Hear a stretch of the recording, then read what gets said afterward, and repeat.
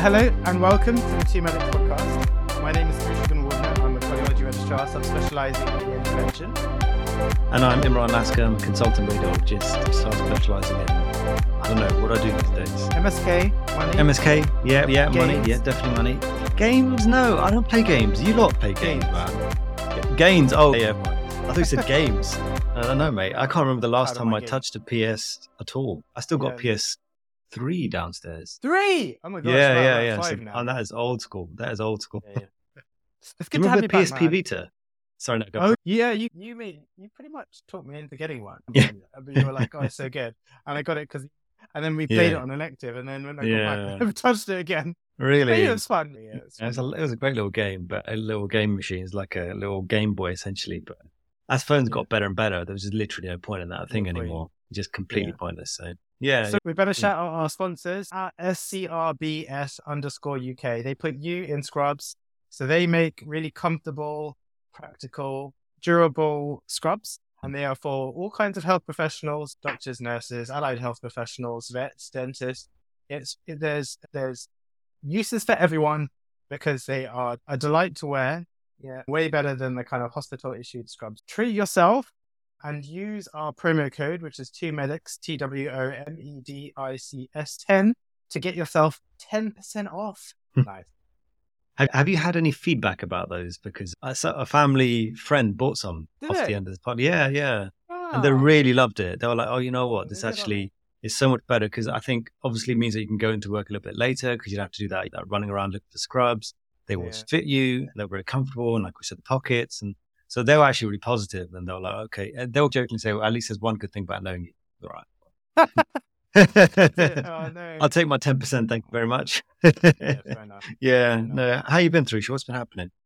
I've been okay, man. So people are going to be wanting to hear from you. They haven't heard your voice in a while. So why don't you tell them what you've been up to? I don't know. Yeah, okay. In case you did wonder where I've been, I have been working a fair bit. I'm working on some interesting projects. One of them I was telling you, Tricia, is a kind of a spell checker for reports, but it's geared towards medicine, but it can also generate reports itself. So that's been really interesting. There's a company in San Francisco. I actually reached out to them because I was trying to figure out how to make reports better and realized a lot of reports have an issue with spelling and the way it comes across. And then I contacted Grammarly, which some of you may know of, but they weren't interested. A really big company. And then I found a smaller version and they were like, yeah, 100% on it. And then it's been really fun just trying to work on that in the background, see if it goes anywhere. If it doesn't, it doesn't. And if it, at the very least, I've got a program that I can use for my reports, which is very helpful for me. So yeah, it's been really interesting. Because in the last week, I came across two kind of videos of innovations. One was like a kind of where you could record a clip of yourself saying stuff in a language, and then it would translate it to you as a video clip, and the AI would adjust your facial expressions so that you'd be speaking in another language. It was really cool. It was really cool. So there's this woman who's trying to do, and she was like, I want to see, because she was speaking in English and she was like, I'll do it in Italian, and I'll do it in my version of Italian and see if the AI version similar to my translation. It was really cool. And yeah, it generated her scary as well because it's essentially putting words in her mouth. So there's that. There's one I saw. And then I saw there was another discovery, I guess, in India. This woman who found a way of translating sign language. The person, they're using sign language and it was recognized as hand movements and stuff and then do like subtitles and stuff. And I was like, this is amazing. Like, I was obviously purely thinking about communication with patients, but how much easier it'd be.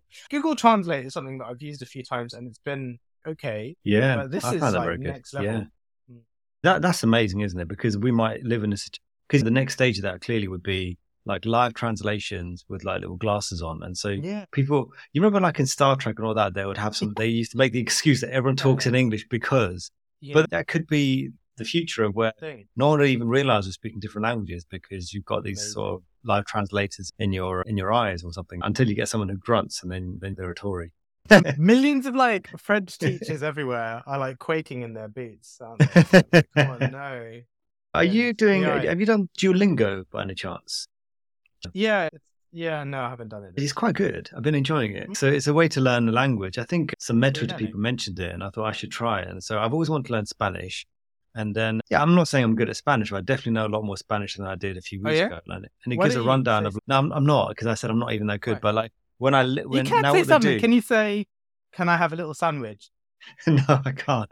Listen, You- it's different. I It's know different way that. to speak I it know on the that. I don't spot. even speak like Bocadillo or something. It's interesting because it'll play you in the beginning. It'll play you like phrases, and you don't know what on earth they're saying. But as time goes on, you are starting to pick up words that you never picked up before. You're like, oh, okay. What kind of phrases? Then, no, dude, I'm not going to go down the road. I'm not going to go down the road of trying to, because you had to say something really embarrassing. I went to I was in the park with the kids during the summer holidays.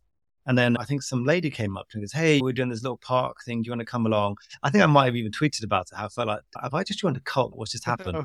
Because I was like, yeah, go on then, let's do it. And then we were walking around. It was like some nature walk, but it was sponsored by the borough or something. And they'd regularly go around this nature walk, but they were all very friendly. And a lot of them were actually Spanish. And then she goes, she was speaking to her son in Spanish. And I was like, is that Spanish? They're like, yeah. And I was like, okay, I'm learning that. She goes, and she started speaking to me in Spanish. I was like, oh, no. Yeah, no. I'm rubbish. When I said learning, it's very different from, actually, I don't know anything. She just looked so disappointed, like, and I felt like such a fraud. Yeah, it's another reason to be a fraud. That's a shame. Duolingo has been very good. Yeah, soon. One day. That's good. One day. Yeah, one day we'll hear you and you can like respond to me in Spanish and I'll use AI or something. Yeah, exactly. To pretend they just as much. No, it's very cool. It's very cool. And my daughter, come back to it. My daughter's learning Spanish in school. I thought, why not let her use it too? She's been using it and she's only 7. But she does say it's helped her and she feels like it's helped her with her class and stuff like that. And it'll give me a little nudge up when she's gone a step ahead of me. So when I've got it, then it motivates you to go a step ahead and it becomes a little joke. Yeah, it's good fun, man. And it's free as well. Why not? I didn't know that. Yeah, it's free with ads. And if you want to get rid of the ads, you give them some money. But if you can handle the ads, then why not? It's just a nice way to learn the language because our age is a bit difficult to actually sit down and learn something. But if you've got like a little phone app to just flick through for 5 minutes a day, it makes a big difference, I think, so far. We'll see. That's cool. Yeah. Getting on to the big topics, really, at the moment, we're obviously in the midst of a strike. I didn't even notice. Are you striking today? Are you striking today? I guess I am. I am. Yeah, I must be. Yeah, I must be. Wait, I don't normally work today. You're supposed to be working today. Yeah, so I don't really work today. So it doesn't really work. Yeah, does it? But yeah, I did notice like earning the week. I got emails saying, just put on Dr. Laska's list. And I thought, what do you mean put on? Put what on my list? What are you talking about? So emailed them back saying, listen, what are we talking about here? And they said, there's like an emergency MSK ultrasound. I was like, listen, emergency there's a reason I do what I do, right? And that's because there are no emergency ultrasounds. And they were like, no, but this is emergency. They're saying it needs to be ward. I was like, okay, there is no such thing as an emergency ward required. What on earth are you lot? And I thought, listen, and also it's Monday. Why on earth are you putting it on Friday? It can't be that much of an emergency that it needs to be. I forgot about the strikes. They're like, there's a strike this week, Dr. Laska. Oh, yeah. Sorry. Yeah, that's why it's been pushed to Friday. Anyway, I'm not doing it. Stick to my guns. I'm not doing it. Yeah. Mate, so I didn't work today and striking. Yeah, it was amazing though. Just having, obviously there are parts of it that are hard. The fact that I know that it will dent my pay and stuff. But it means that like the stuff that you have to shoehorn into like your weekends or whatever to just try and sort out life admin. Today, like I didn't even have to do that. Today I went for a run during the day and then I went to Brazilian Jiu-Jitsu. Like I worked out twice today. It's just so amazing to have the freedom to like do that. So that was quite cool. Oh, you're going to win your CCT and stuff and be able to negotiate a job plan and all that kind of stuff. It is worth it at the end. I know it's a complete... That's why I know people have different ideas. Like I saw Rohin tweet the other day saying, I always advise people to not rush. And I thought, no, man, especially now, rush through, get out and become your own boss as soon as possible. Because the way it is right now, I don't think I'd really... Obviously, we're going to talk about some of the subjects and I've only got a skewed idea of what may be going on because of what we see on Twitter. But even when things are not as bad, quotation mark, I want to be in and out as quickly as possible. And hence I is either GP or radiology. There's 3 or 5 years. What's it going to be? And so, I don't know, man. I don't know how you feel, but when people say, take your time, don't rush. It's like, no, man, take your time at the end. Just get through it quickly and then take the MIG, take days off, manipulate job plans and stuff. Because until then, you're under someone else's thumb for ages, right? But yeah, it's funny how should mention it. So I'm in my Mm, last year now, right? So like mm, ICT next September, and I was doing it was like Christmas Day working hours yesterday, and yeah. so I was on with she's an F2, Mm, and I was just like trying to find out like a little bit about her and stuff, and she said, "Oh, I went to UCL," and then mm. she made that kind of comment where there was an implication that we might have been at university at the same time. And I wish she hadn't done that. I wish she hadn't done that. Because then I had to tell her that I was at uni from 2002 to 2008. And she looked at me like horror, like actual horror. Mm, And then yeah. I saw the look and I was like, how old were you in 2002? And she was like, Oh no. mate, she was 4 years old. Oh no, come She on. was four No years old. way. Yeah. I started med school when she was 4 years old. And That's then it's amazing. horrible. It's horrible. It's so horrible. There's no getting back. There's no getting back for me after that. I was like, oh my gosh, wow. Yeah. Oh yeah. And then she was like, oh, I didn't think you'd be that old. And I was like, oh, just kill me. Just kill me. Just kill me. Yeah. Anyway. Yeah, we're gonna be 40 Yeah. soon. I am. I'm gonna be 40 very soon. Yeah. Another decade. Are you gonna do Yeah, anything nice? I'm actually going on holiday. I'm going to Oh. Dubai. Oh, cool. Quotation mark holiday, working holiday. Don't know if you guys know, but there are some companies that got stations out there and stuff. So I'm going to go check it out, just see what it's like. And then not for a long-term thing, but I thought it might be nice that if it does work out quite nicely, it could be like a regular place to go. If I've got nowhere else to go that year, then maybe I'll just go there and it'll be like a working holiday. I do some work, not all the time. And also just get to live somewhere different for a change. Yeah, I think that should be good. And that's going to be around my birthday. I purposely put it around my birthday time. So I hope it pans out because sometimes holidays can go wrong. I am. Dubai, I know people have got very different views of Dubai and what it is and what it represents and stuff. But for me, it's just a very easy holiday and on a very selfish level. It's just the easiest holiday because weather's good. Food for me, I can eat everything. And then it's very friendly towards children. So I think the Emiratis themselves have lots of kids. And so it's just so easy. Like everything's just so easy. Just turn up, dump your stuff, go to the beach, go somewhere nice, go swimming.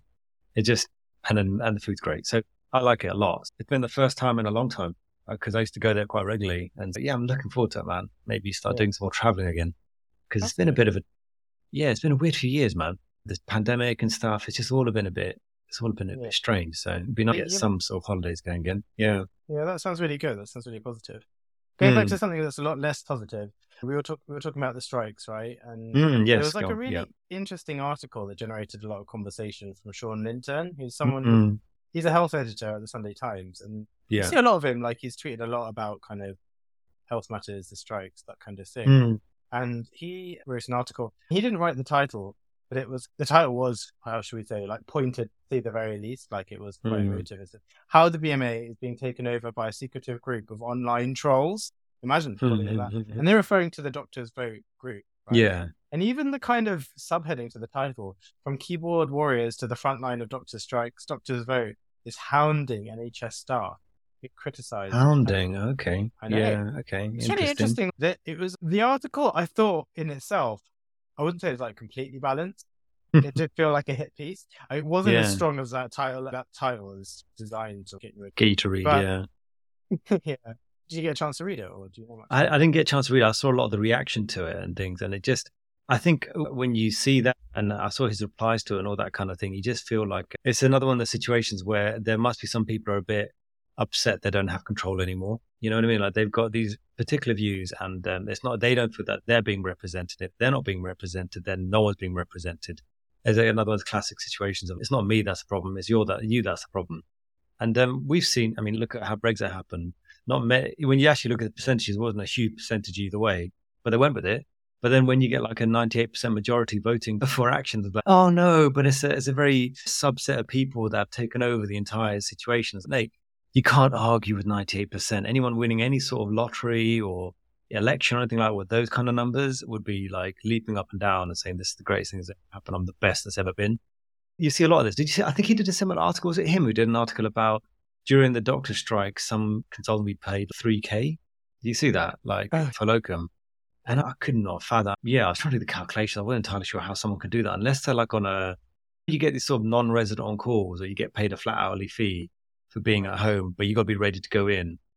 That's the only potential. And maybe if you get called in a few times, that's the only way I could really think that someone could potentially make that kind of money in this game anyway. Unless you're obviously the private sector is different, but not in the NHS, even as a loc. I do think the article does end up is a complicated discussion because I have to say that I think the doctors vote, the way they presented themselves has been far from perfect, and that they've been pretty opaque about their kind of dealings and machinations and stuff. I think it was a bit unusual. In his defense, and what he said later on is that I'm quoting what someone said. So from the article, he says, one doctor replied saying, I actually love what Reddit has done to medicine in the UK. All we needed was some anonymity to be able to openly discuss the issues and come up with actionable solutions to try and improve things. Really inspiring how a bunch of online trolls, in inverted commas, have come in the space of a year or two. And I think we're maybe missing the point a little bit there, because, to be honest, what they have done, and you can see talking about it, what they have managed to do is harness that feeling of the pay has been just unacceptable for long enough, and people have had enough of that. But I'm not sure how the anonymity side has further, how that has necessarily helped in itself, like how you need to be anonymous to do that. But obviously that kind of stems from my kind of discomfort with the behavior of some of the anonymous people on Reddit and Twitter and how they behave. Yeah, I think it's more of a case of you get that situation where, I won't say the person name, but I think we were talking to a mutual friend or something, and then they were saying that they were drawing something bad on someone's back or something as a bit of a joke. And you know what they're doing is trying to push the boundary of acceptability. And if someone kicks up a big fuss, they say, oh, it was just a joke, chill out, I don't want to do it again kind of thing. If everyone accepts it, they know, okay, so that's what the boundary is. And I think at some level, when you get these sort of anonymous comments, if they say something like, you see all this stuff about IMGs, international medical graduates. And so they'll throw something out, and for myself and yourself, you think, well, it's pretty rude what you're saying there. But if it gets lots of engagement, then someone else has said it. It's not me that said it. And then therefore it's pushed that boundary of, oh, I guess it's acceptable then to say it. So I think anonymity might actually be helping on some level, because I think some extreme views will be pushed out there, which wouldn't be otherwise be pushed out there. And then people who remotely relate to it may feel more confident and emboldened. Okay, clearly I'm not the only one who thinks that then. Let's talk. But the thing is, the people will say, and I think they'll move forward saying that certain people have capitalized on the underlying feeling that pay hasn't been good and the work conditions haven't been good. But that's always been the case.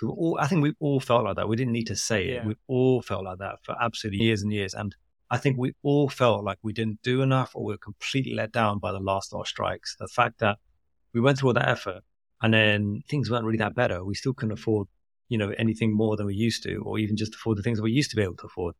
And so I think that there's capitalization on the feeling that's already there, and it's been there for a long time. And when it comes to pay anyway, I think it deserves to come out. I think that is a fight worth fighting for. Because otherwise, I've said this before, what is the point in the job? And I know people try and keep giving all this, oh, you got to enjoy it. And if you enjoy your work, then you won't work a day in your life and all that kind of stuff. But no, ultimately, it's so that you can pay for your life, whatever that life that may be. And if your job is not paying for the life that you want, then it's no longer a job, is it? It's just a waste of time. And so that's what I feel like I'm a bit worried about when it comes to medicine, is that as you look at things, and maybe I'm seeing it from a skewed version because of social media, it does feel like it's becoming more and more of a waste of time unless something is done quite drastically with regards to pay or conditions or something. I don't know. What do you think? I think ultimately the amount of money that has been lost from the strike action that's happened so far would have been enough to pay what we're asking for. Then it becomes, and just accepting that and knowing that there are going to be more strikes, and that's not a position that's changed. 98% of doctors have voted in favor of continuing to do it. Just like you can see in interviews with Steve Barclay, where he was saying, when he was asked, are you trying to with the BMA? And he pretty much said along the lines of no, because we're not going to make them any more often. Well, then that's a political decision, isn't it? They've decided we're going to lose face if we do meet. And with that in mind, the money is you can choose to spend it one way or the other. And obviously, it would make most sense. We're not worth less than we were, just pay up. Yeah, that's the thing. If it's not a monetary thing, it's a principle thing. And the principle is that doctors shouldn't get paid. Doctors should be here and they should not get paid that much. And interestingly, in an email chain that I saw recently, people talk about going to the picket line, the consultant talking about it, and then some consultant pipes up and says, I think you guys need to get off your high horse and understand that some people get paid less. And I was like, what has that got to do with that? I'm not saying that because that person gets paid less, they should stay there. You should be thinking along like, we should all get paid more. No one should be left behind in this situation. And then I think some of the other people are trying to make a bit of a joke about it. Like, oh, mate, what subspecialty do you do? You must be doing pretty well. And then someone else goes, I agree with them. And I fully expect more fictitious remarks about my pay, carry on or something like that. And you know what? Those kind of personality, I was very close to replying, okay, fair enough. Now I know who you are. I'd love to see your public donations of any extra money that we do get moving forwards, because essentially you're saying that you've got enough and anything else would be wrong, right? So therefore, when you do something right with it, any sort of pay rise that you get, go for it and show us, because I suspect you're going to sit on it just like the rest of them. So you guys do all the fighting and I'm going to look like the good guy or good girl or whatever. And then when the pay rise comes, I'll pocket it. It doesn't make sense. Do one or the other or something, or just don't pipe up at all. Just know where you're not part of that fight and leave it. But yeah, it's a very different position. Gone. How great for you. Good for you, mate. You've got yours. Nice one. Yeah, exactly. And you can almost tell straight away, like, where on the spectrum of career they must be to come back with something like that. They're not going to be like me or you, Through. They're going to be quite far away along who's had the good times. But you can't, I just think that, I think at some point, the thing is, if let's say nothing changed about the job, and the only thing that changed was that we're all getting paid more, quite well actually, then we'd probably be happy doing our work, because at least there'd be some compensation for the negativity and the badness and stuff. And you see that with bankers and stuff. They work horrendous hours. Yeah, fine, they're dressed nice and go to nice places, but their working conditions are really tough. Like they barely sleep when it goes to a deal, but they get paid so much that it actually makes it all right. They're like, yeah, fine, I'll do it. But this profession, it seems like it doesn't really have that. And that's why I struggle to really, so when someone asks me like, oh, should I do it? I think, yeah, you can still do it.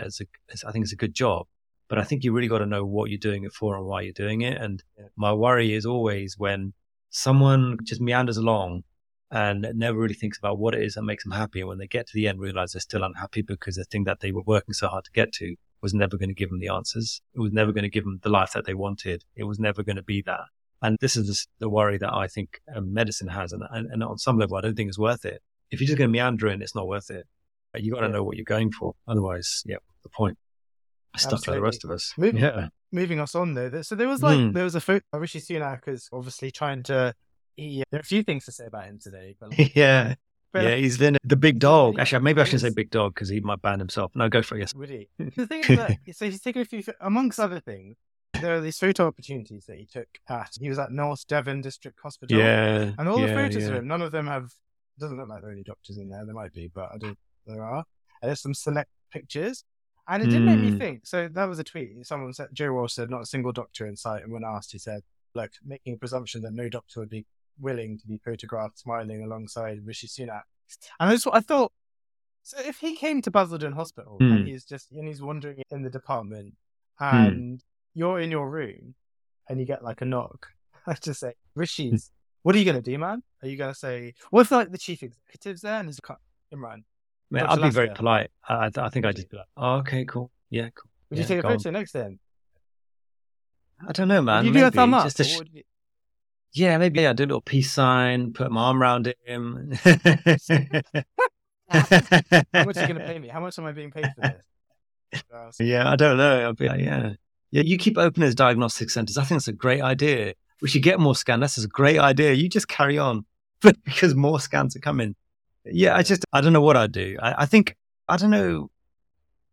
It's difficult because there's a whole part of you that wants to be that person to stand up and be like, hey, you're doing things wrong. You're doing all these things, but also your place in that situation. I've got a middle way. You also got a job. Go on. You tell me. I want to know. Go on. I'm really sorry. Just get straight face. Yeah. If you can, try and look a little bit pained and strained, right? And with that expression on, you go, I'm really sorry. I've got diarrhea. And that's all you have to say. I'm really sorry. I've got diarrhea. And that's it, man. Game over. Maybe I just close the door and say you can't leave until the work is done. like that other tweet. Did you see that one? Oh, God. Yeah, nice. There was this tweet about, So it was about discharge summaries in A&E. And I think there was one particular casualty that I think clearly they're trying to, I think there's a situation here. They've got a problem, right? They've got a problem. Okay, let's just start with the problems. The problem is that discharge summaries are not being done. They can't get the patients out. And maybe the discharge summaries aren't as good quality as they could be. There are ways of dealing with this, and there are ways of not dealing with this. And you think these things are quite obvious. Like, okay, there's some ways that you don't deal with it. But the way they said was essentially that unless you do it, you're not allowed to leave, which is amazing. Illegal. Yeah. Listen, I feel like I should read it out because the tweet was on September the 15th. It was by Ben White. And he goes, and there's some red as well. It goes, because all of this is basic stuff, nice start, which you guys should be doing anyways. And as they were reiterated in the induction, as a matter of patient safety and quality of care, I've decided to take following actions. That's in red. No one will be allowed to leave the department until they have done their coding and a proper, in capital letters, DP letter for patients who have left the department. The coding will become the responsibility of the doctor taking over the case. That's down to money, though, isn't it? So please check if CPD is related enough. Any gaps in this will be feedback to your clinical and educational supervisor to put a note in your portfolio. God's sake. Not the portfolio, please. Oh, go on. Anything like that. But interestingly, they also said, I'll be randomly checking the documentation for each of you by pulling out the CAS card. They'll include thoroughness. So that's like confidentiality and stuff as well. What's that got to do with you doing stuff? That's what I mean. There's a way of doing it, and and then the other way, like when you see Homer, I think there was one episode where I think he fell down this hill and he just kept hitting every single rock on the way down. This is literally one of those that I could do everything wrong and just hit every single rock on the way down. And this person did it. It's just like, wow, you can, as in, if I said through, I want you to write a horrendous reaction to this. I don't think I'd be as good as this. This is talent. This is talent on another level. Do you think this is unbelievable? Like some of the stuff they're coming out with. Imagine, go on. Typed all that, and then you're going to click send. Like how must you view the colleagues who are rotating through the department to send them something like that and be like, this is but mate, we see this. Better. What about the IMG one? Do you see that one where they said, okay, well, you're allowed to strike, but if you strike too many days or have too many days of absence, then it may affect your visa. I'm just saying. Did you see the one? I should do the one. Don't talk to medical students. There was a guy who there's a tweet. It's amazing. A tweet from Dr. Drew. Because one of my consultant supervisors as a med student repeatedly didn't fill out my end of placement review. When I finally managed to track him down, he said, I never saw it. I have an email filter sending all emails from medical students to a folder I don't read. Imagine the brazen... Wow. I imagine Stephen Barclay's emails probably every junior doctor. Yeah, filtered out. Not talking to you. All silence. There's no problems here. We're going to just carry on. Speaking of silencing, there was something you put on about ITN. Do you remember that?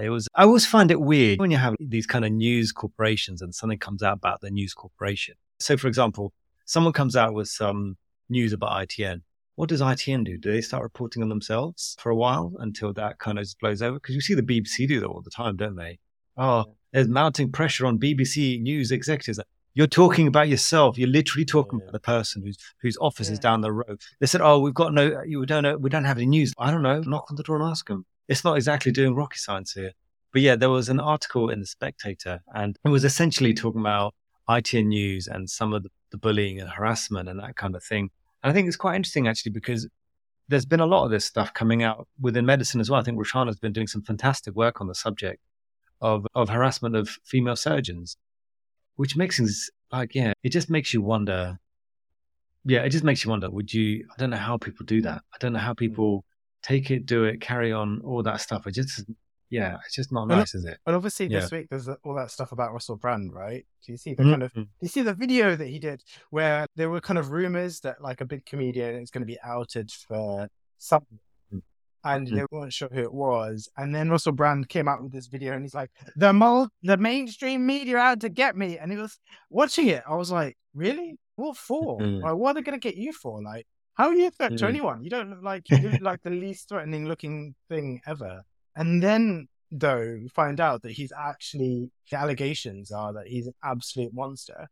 And then, but there are people who are being like, but like, how much are women getting paid to come forward to say stuff about him? And I'm like, how much could they be getting paid to make it worse? The awful things that they've been through. Like what? Like how Yeah. does that make any? Oh, they're like, oh, he could be innocent. There's literally how many? Look at how many people. I'm sorry, but I think I saw Kelechi. She made a point about something. It's a different scenario, but she was, look at all that smoke. Are you telling us that there's no fire? Look at all that Mm. smoke. But there are people who are like twisting themselves in knots to defend this guy. But you What? know what? It's very interesting because ages ago, maybe I did send it. I don't know, because on TikTok they had this little thing going around where they were doing like a rap beat, but like telling a really funny story. And when this came out, it reminded me of this TikTok from ages ago. I'm talking like months and months, maybe even a year ago or more. And this girl was doing like a rap story, but explaining something that was just completely out of this world that happened to her. And I'll send it to you later, actually. Essentially, it was about Russell Brand and Oh, some relationship things that had happened. And the whole thing did sound a little bit bizarre. Nah, that can't have happened. You know what I mean? And she's joking about it, but you think, what kind of person would do that? That sounds a bit strange. And when all this stuff came out about him, I remembered that TikTok and I thought, oh yeah, it did cross my mind. That was weird. But yeah, at the time, I didn't take it seriously. Like, how much do you really believe and all that yeah. kind of stuff. But now this happens. Oh, maybe she wasn't just rapping for the sake of, maybe she was, maybe this guy's something to worry about. I don't know. Yeah. The thing was is that Yeah. when it came on, like it was on Dispatches, wasn't it? And Joe was watching. Mm. She said he was always a creep. Like he was always so obviously a creep. And I remember thinking, and that it just shows, it really highlights like my like own like male privilege. That kind of, I Mm. just thought he was a funny kind of clown, and I was a Mm. bit like, and I was like trying to think about it. What kind of category did I put him in my head? Like where was it? Because I remember thinking other people who have a kind of slightly kooky shtick, Tim Minchin or Mm. Noel Fielding, who have that. Definitely, yeah. There's a different vibe. And I remember Mm. just putting Russell Brand into that category. Although I have to say that I hadn't really followed any of this weird veering to the right, where he was talking about conspiracy thing stuff Mm. in like recent years. I think when he started to talk about his reawakening and stuff, I just rapidly lost interest. But Yeah. he just sounded Yeah. really scary. Like there are people who are really afraid to come forward and stuff, Mm. and so gross. I hope, yeah, it's awful. Karma. I hate karma. Yeah, yeah. But that's the thing. It just seems to be. I think, yeah, we've said it before that you wish you can. I wish you could look back and say that there's no way that something like this could go on for so long without anyone saying anything. But unfortunately, even in the sort of mini spheres that we roll in, i.e., medical sphere, you can definitely see how someone can manipulate the situation to be able to get away with whatever they're trying to get Oh to. yeah, Let alone absolutely. being a famous celebrity with lots of money. Big companies are making huge amounts from your gigs and you being out there.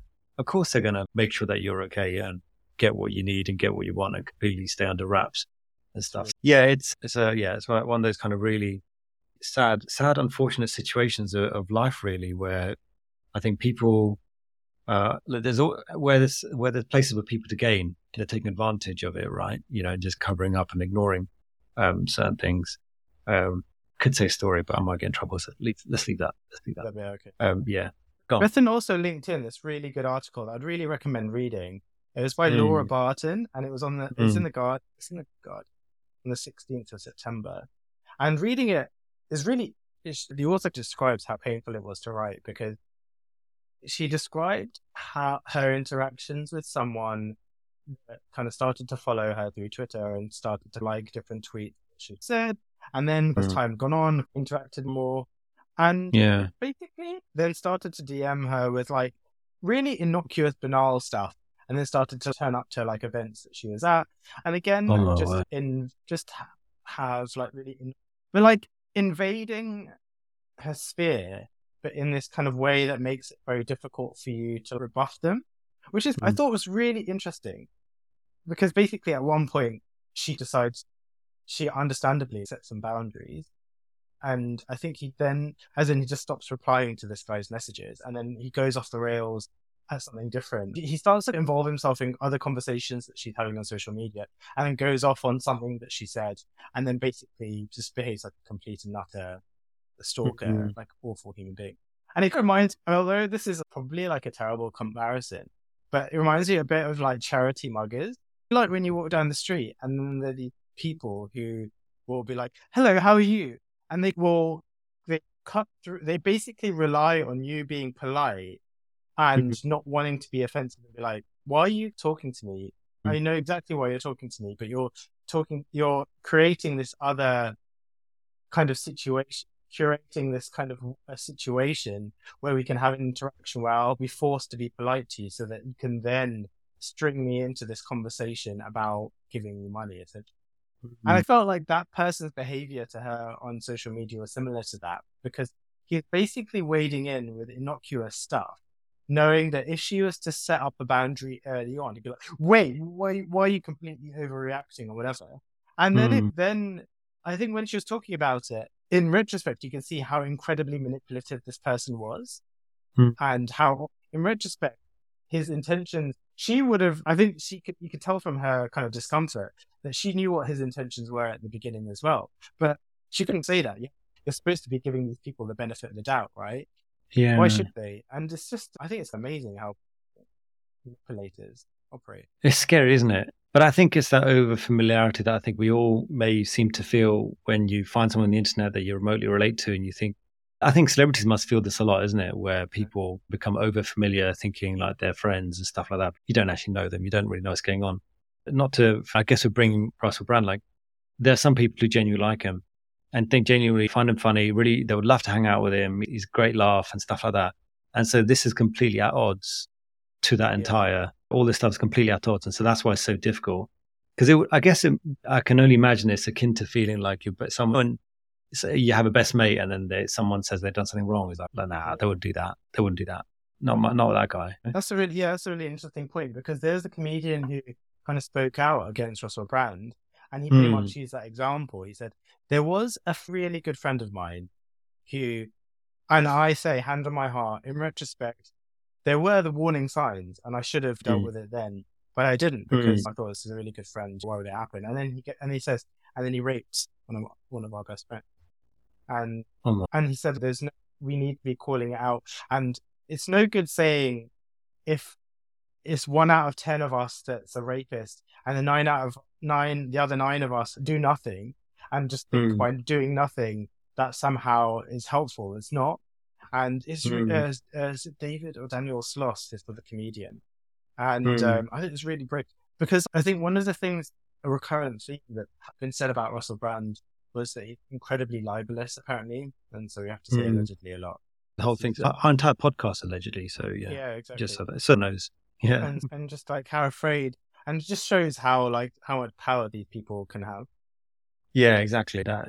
I'm surprised. Obviously, I haven't said too much about my own training, but I think, obviously I had a terrible time training during my training and stuff. And it did also culminate in the situation where essentially I was going to lose my training number and stuff. And it was one of those situations where, I'm not saying this is the same thing at all, by the way. These allegations on another level, I'm just trying to relate on some level that sometimes people are making moves that are just way too advanced for you to, and it only makes sense when you look back. Only makes sense. I think, at one point I had to go through my portfolio or something, and then it started like some of the lines are adding up. Like, oh, God, I was always there. Yeah, that person's always been at me. Of course, I never noticed. And so I think this is one of those situations where if you're not playing this game, then you're not going to be even aware that a game's being played, right? Yeah, so totally. Allegedly, someone like Russell Brand has been playing the game for a long time and getting away with it. It's so interesting that you use the phrase people are making moves and you only really realize what they're doing till after. Because so another example is Drew Barrymore continuing to work like the kind of writer's strike.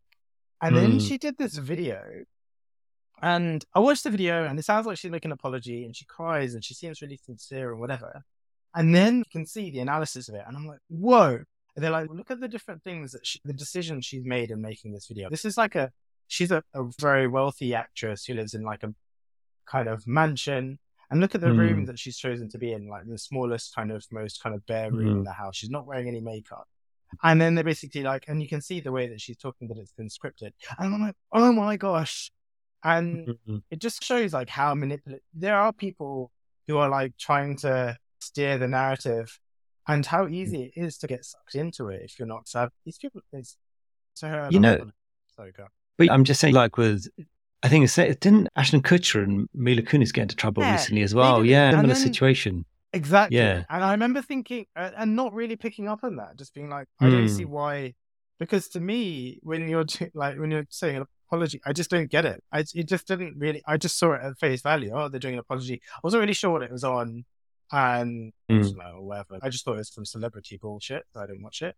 But Most of it is celebrity bullshit. But the thing about this stuff is that the reason why I guess I relate to it, not relate to it, but it is important to know, is that same with politicians. These, for want of a better phrase, what is acting? Is they're just very good liars, right? So they could be acting. They could just be acting under the scene, as far as you're aware. That's what they're doing. And so when you've got all that money behind you and all that kind of stuff, they've got people around them telling them, like, look, this is going to go down badly. Your show might go out the window, and we need to think about very carefully about what we're going to do. So with Drew Barrymore's one, like, I don't know if you saw, like, recently, I think Mark Zuckerberg had an interview, and his video setup was absolutely amazing. Is that one of the most? I still remember, like, how good, because I do a little bit of camera work these days. Like, you could just see that this is a professional job. Like, he looks at it. The lighting's perfect, the background's perfect, the blurring's perfect. With this one, like you said, for someone with that kind of background and that kind of deep pockets, they just did it on a webcam and really played it up and stuff. There's a lot of subtleties that happen when they do this kind of stuff. And I tend to be, I'm probably a bit too harsh on these celebrities and actors and stuff. I never really believe anything they say. Yeah, whatever. Just you keep making your money and that kind of thing. Someone else that you don't really want to believe anything they say is Rishi Sunak, again, saying he's going to roll back on some of the things that they were going to do. But it turns out, they're not going to tax meat through sure. Yeah. Yeah. I'm going to say, it's so interesting that obviously Twitter's changed to X, which I can't really bring myself to call it X. And there's some things like the functionality of it and stuff just seems less good these days, but I don't know, maybe that's just me. But one thing that I do appreciate, though, is when you see a tweet and then they have the kind of like rating where it might say, read his context, no? Yeah, and like he's like all these promises, and it's like none of these things are actual like planned policies. And then everyone's just like, look, how can you come out and say this stuff and knowing full well that it's just a complete lie? It's just like, what is the end game here? Are they just so incompetent, or are they hoping that nobody will fact check anything? Job. I think it's one of those things that a good friend of mine told me, that at work, always try and make it look like you're doing them a favor. Just always make it look like you're doing them a favor, because otherwise they'll take advantage of whoever you are, what you're like, and all that kind of thing. So, like, for example, if they say, oh, we need some work done, and then you'll always say, oh, I don't have much time, but I'll do it. But actually, in reality, you want to do that extra bit of work because you get paid eventually. All this kind of stuff. Yeah. And so you always make it look like you're doing a favor. And I think this is another one of those situations where I think Rishi Sunak and co are trying to make it look like they've done a good thing, but in reality, they've done nothing. But you can't just come out and say you've done nothing. The same way a politician can never turn around and say, I made a mistake. I should have known better. I did the wrong thing. Like, even, what's her name?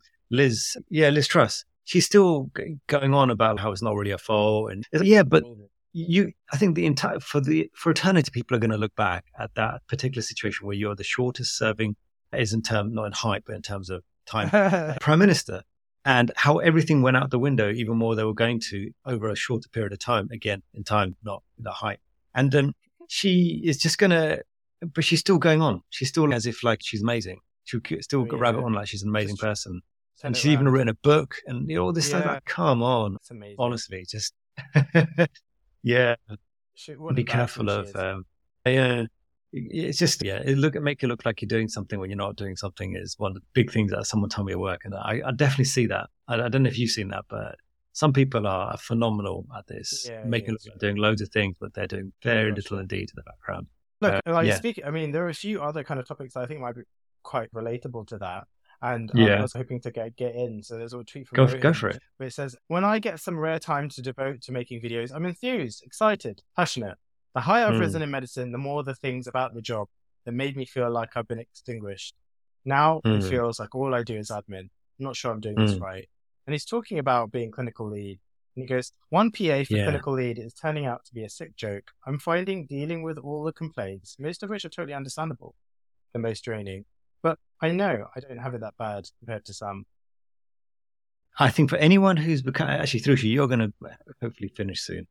And you might find yourself in a situation where you start a new job and someone says to you, you know what, Thrusha, you should take this lead role. You should take this management role. And you think, yeah, that's awesome.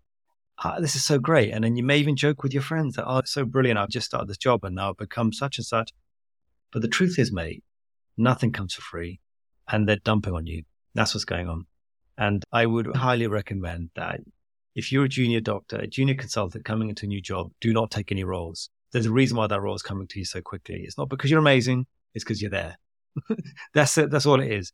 And someone's trying to dump that role. Maybe it's my paranoid self, but I just don't see the point in any of this kind of thing. And so I think I was actually offered some sort of role. What was it again? And they were like, yeah, you'll get 2 PAs back. It's really great. But when I looked into it, I realized this is going to take way more than 2 PAs. These are like meetings in the evenings, and then like phone calls and emails and all that kind of thing. And I know my part at work maybe is not everyone's cup of tea, because essentially I'm a nobody when it comes to any of these kind of roles. But the point is that you really got to wonder, like, why would you be a new consultant and then suddenly become the clinical director? Like, why? How does that happen? Surely you should know about, and maybe I'm not saying anything about Rohan, maybe he's very good and they just thought this guy's amazing, he needs to be the clinical director. But the vast majority of us are going to be new. We're going to be not really know the system, don't know anyone, don't know the right people to talk to. These roles don't come out of nowhere for no reason, man. Yeah, I would highly recommend that you do not, because this is what happens. 1 PA turns into 10, and then you don't have time for doing any things that you actually want to do. And what you actually want to do is the things that you enjoy. Yeah, why work this long and then end up doing more stuff that you don't like, personally? But yeah, maybe that's my consultant quirk. Thrusha, have you noticed any consultant quirks? So Ben, he tweets this week, doesn't he? Yeah. Go on. Do you have any others? I think in this tweet, it refers to something that's picked up on by the junior doctors, though, isn't it? Like little things. What is? So Ben's tweet. So Ben says, after work drinks, the SHOs and FY1s were laughing about different consultants, all having certain quirks, whims, pedantries, things that juniors just have to cater for, adapt on ward rounds. I asked what my thing was, and they pretended they didn't know and couldn't remember. What do you think? Yeah. Well, do you think you have any? When you have Ridges? Yeah, I suspect that I talk about work very little when a junior's with me. Like, work is just not. They're probably sitting there with me to learn about meniscal tears and rotator cuffs and all that. But I would rather talk about absolutely everything else. Like, why are you doing this? Why you ever wonder why that happens? And what's your motivation behind that? Does that really make you happy though? And all this kind of stuff. And I'm sure they hate me for it. I'm just so intrigued. And I'm asking myself that question all the time. Like, why am I doing this? Why am I doing this? Is this where I want to be? Am I happy here? Should I be doing something else? That kind of thing. And I guess that spills over. And I reckon that would be, if you did ask my juniors and the registrars, like, what's Imran like at work? I'm sure they'd say something like, yeah, we don't actually learn very much radiology from him. In truth, we just learn about what he thinks about life and where we should be going, etc. Yeah. How about you, man? What's your quirk? I imagine me like orange squash or something. You have to have soda. Orange squash. I am quite pedantic. I'm quite pedantic about details. I don't like stuff. I don't like the idea that something that I've written might be like misconstrued or misread. For example, I don't like it when people write like day 7 or something, because I'm like, if they forget to update that one day, then it will be out of date. Do you know, say over the weekend, someone does the math wrong and it's like day 9, but it's actually day 8. And that upsets me a little bit. So I'm like, no, write the date of the thing that you're doing it from and don't have that. And anything that's like obsolete, I don't like it, which is really weird, but I really don't. I find it like vexes me somewhat, and I shouldn't care for some reason I do. And oh my god, I am so pedantic. Actually, it's really annoying. It must be really annoying to work because I'm like, no, you have to say it this way, not that way, and stuff. And I can imagine the thing is, I reckon the thing that he suggests, I guess, in this tweet is that you don't always realize that you think it's like normal, and then everyone else is like, Thrusha, it's such a whack job. What is that about? And you don't realize, you think, oh, this is normal, like everyone's doing it. That's one of the keys. But like, he goes, I asked what my thing was, and they pretended they didn't know. I think that he must have something, and we just never found out. Yeah, he must have something, but they won't tell him. Interestingly, Thrusha, and I was doing this on a teaching course recently. Do you remember when we did the comedy course? Yeah. And one of the things that they did was, because there's the first session, we never met anyone, we don't know who anyone is, and they made us switch off our mic and just made people look at us and talk about what they thought we were, who we were, where we came from, just invent a backstory about us. Yeah. And that was the first time in my life I'd ever heard anyone's first impression of what they think of me when they see me. Yeah. Don't you think? And it was really eye-opening and actually it's a very common thing. Like nowadays when I watch a comedian and they say something like, oh, I know I look like this, I know I come across like this, like you laugh because it's such an accurate statement about who they are. You think, man, that's so funny. You do look like that. And it's because they've been through that same exercise at some point in their life where someone who doesn't know them has had to tell them what they think. Do they come across like someone that's going to say this, say that? And I pulled that across into my teaching because with Oskies and Vivas, I think that a lot of that is how you come across, the way you look. So I'm just trying to get them to try and think to themselves, do you think that you look like someone's going to pass when you walk in the room? Does it look like, do you think that you look like the kind of person that's going to come in, everyone's going to take seriously? Because we all know what that kind of person looks like. And I'm not saying you've got to be like that your entire life. I'm just saying you've got to be like that for that exam because you've got a high chance of getting through than someone who comes in timid, nervous, looks like they're about to get hit by a bus or something, right? And I think that's a very interesting exercise and shows. What were you again? Someone said that. Someone said something very nice about you, Thrush. What was that? Do you remember? Should I put it online? I think I've got recordings of all these. What? Someone said you look like Ryan Reynolds or something, no? What? Something along those lines. Yeah, there was something that someone said that. Yeah, he's got a nice smile. Looks a bit like the actor, Ryan Reynolds. And yeah, you look like you could be quite. Yeah, I remember that. Oh. It was uncomfortable, right? Do you remember? Yeah, I was like, what? I'll take it. Yeah.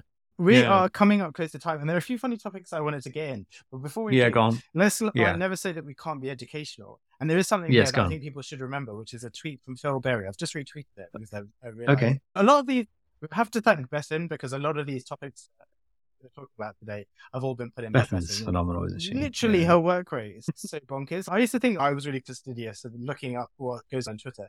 Bethan's literally put in like 40 topics, and it's made like all really interesting, varied things. It just goes to show what an interesting, varied, and multifaceted person she is.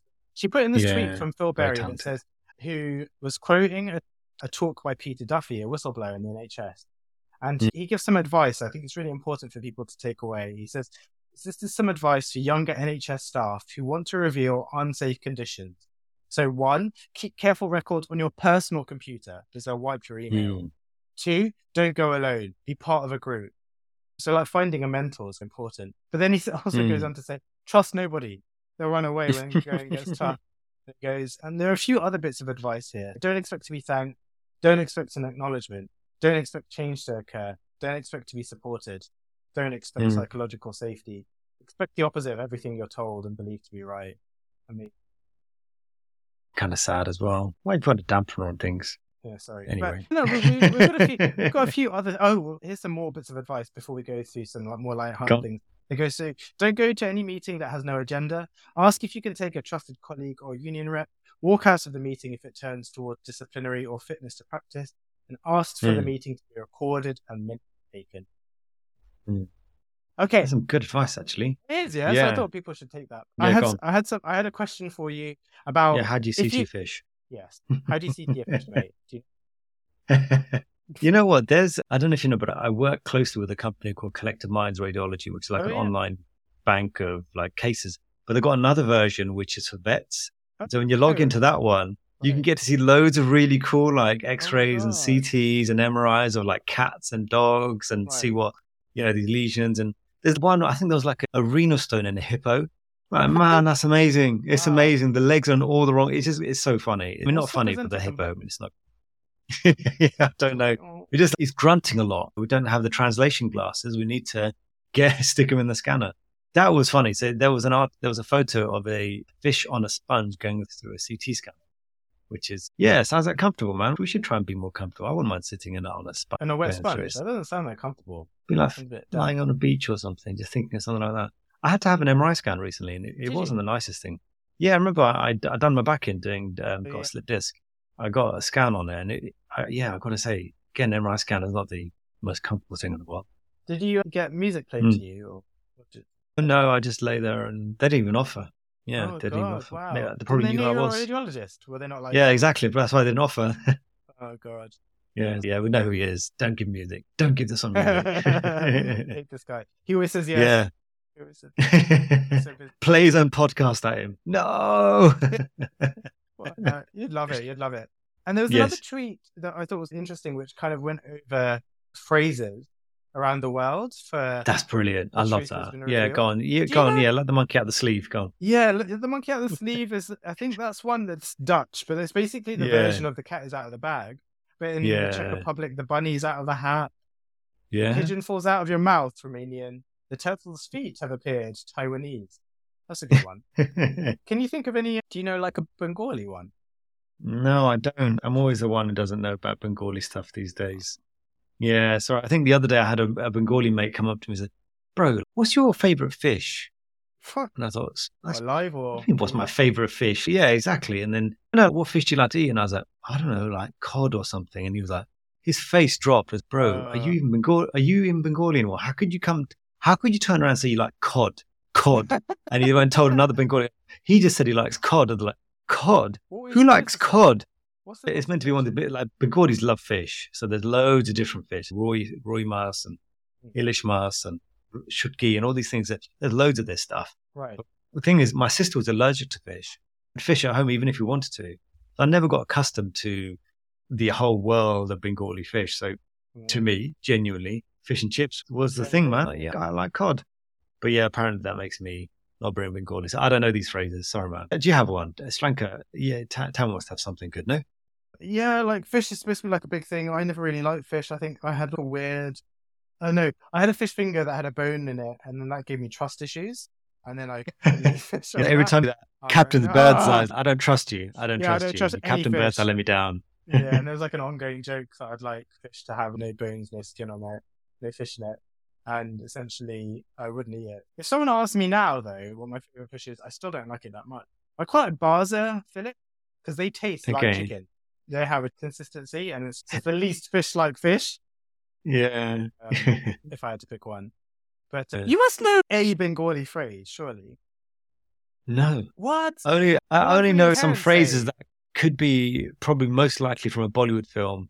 That is not a nice thing to say, so I won't even say it. Those are the only ones that spring to mind, but I don't know any. I can speak Bengali, understand Bengali pretty well, actually. Yeah, but when it comes to things like that, no, man. Not any cultural references. There is no culture there anymore. It's all gone. It's all gone. I can't claim to be very cultured, but I do know my dad sometimes says slowly catch the monkey, but I don't know if that's English or language. What does he mean by that? If you're like careful and then you can catch a monkey. Apparently, that's how you do it. I did not know. No, there you go. That's some life experience right there. Yeah, for my dad. Well, there you go. That should be the name of the episode. Slowly catch the monkey. Okay, yeah, let's do it. All right, Imran, who knows when they're going to hear from you again? Well, you say that, but the other day I took a referral, then I got a DM tweet. Thanks for taking my referral. And I thought, okay, cool, man. Nice. You hear from me every now and again on the other end of the phone. Why don't you leave them with some advice or some wisdom? Oh, no advice. Yeah. Get more sleep. Stretch. Yeah, stretch and get more sleep. That's what you need to do. Cool. Yeah. Thank you so much for recording with me. Thanks for having me, man, on my own podcast. Right, see you later. Bye, everyone. Have a great week. Okay, see ya. Strike hard. Bye. Strike.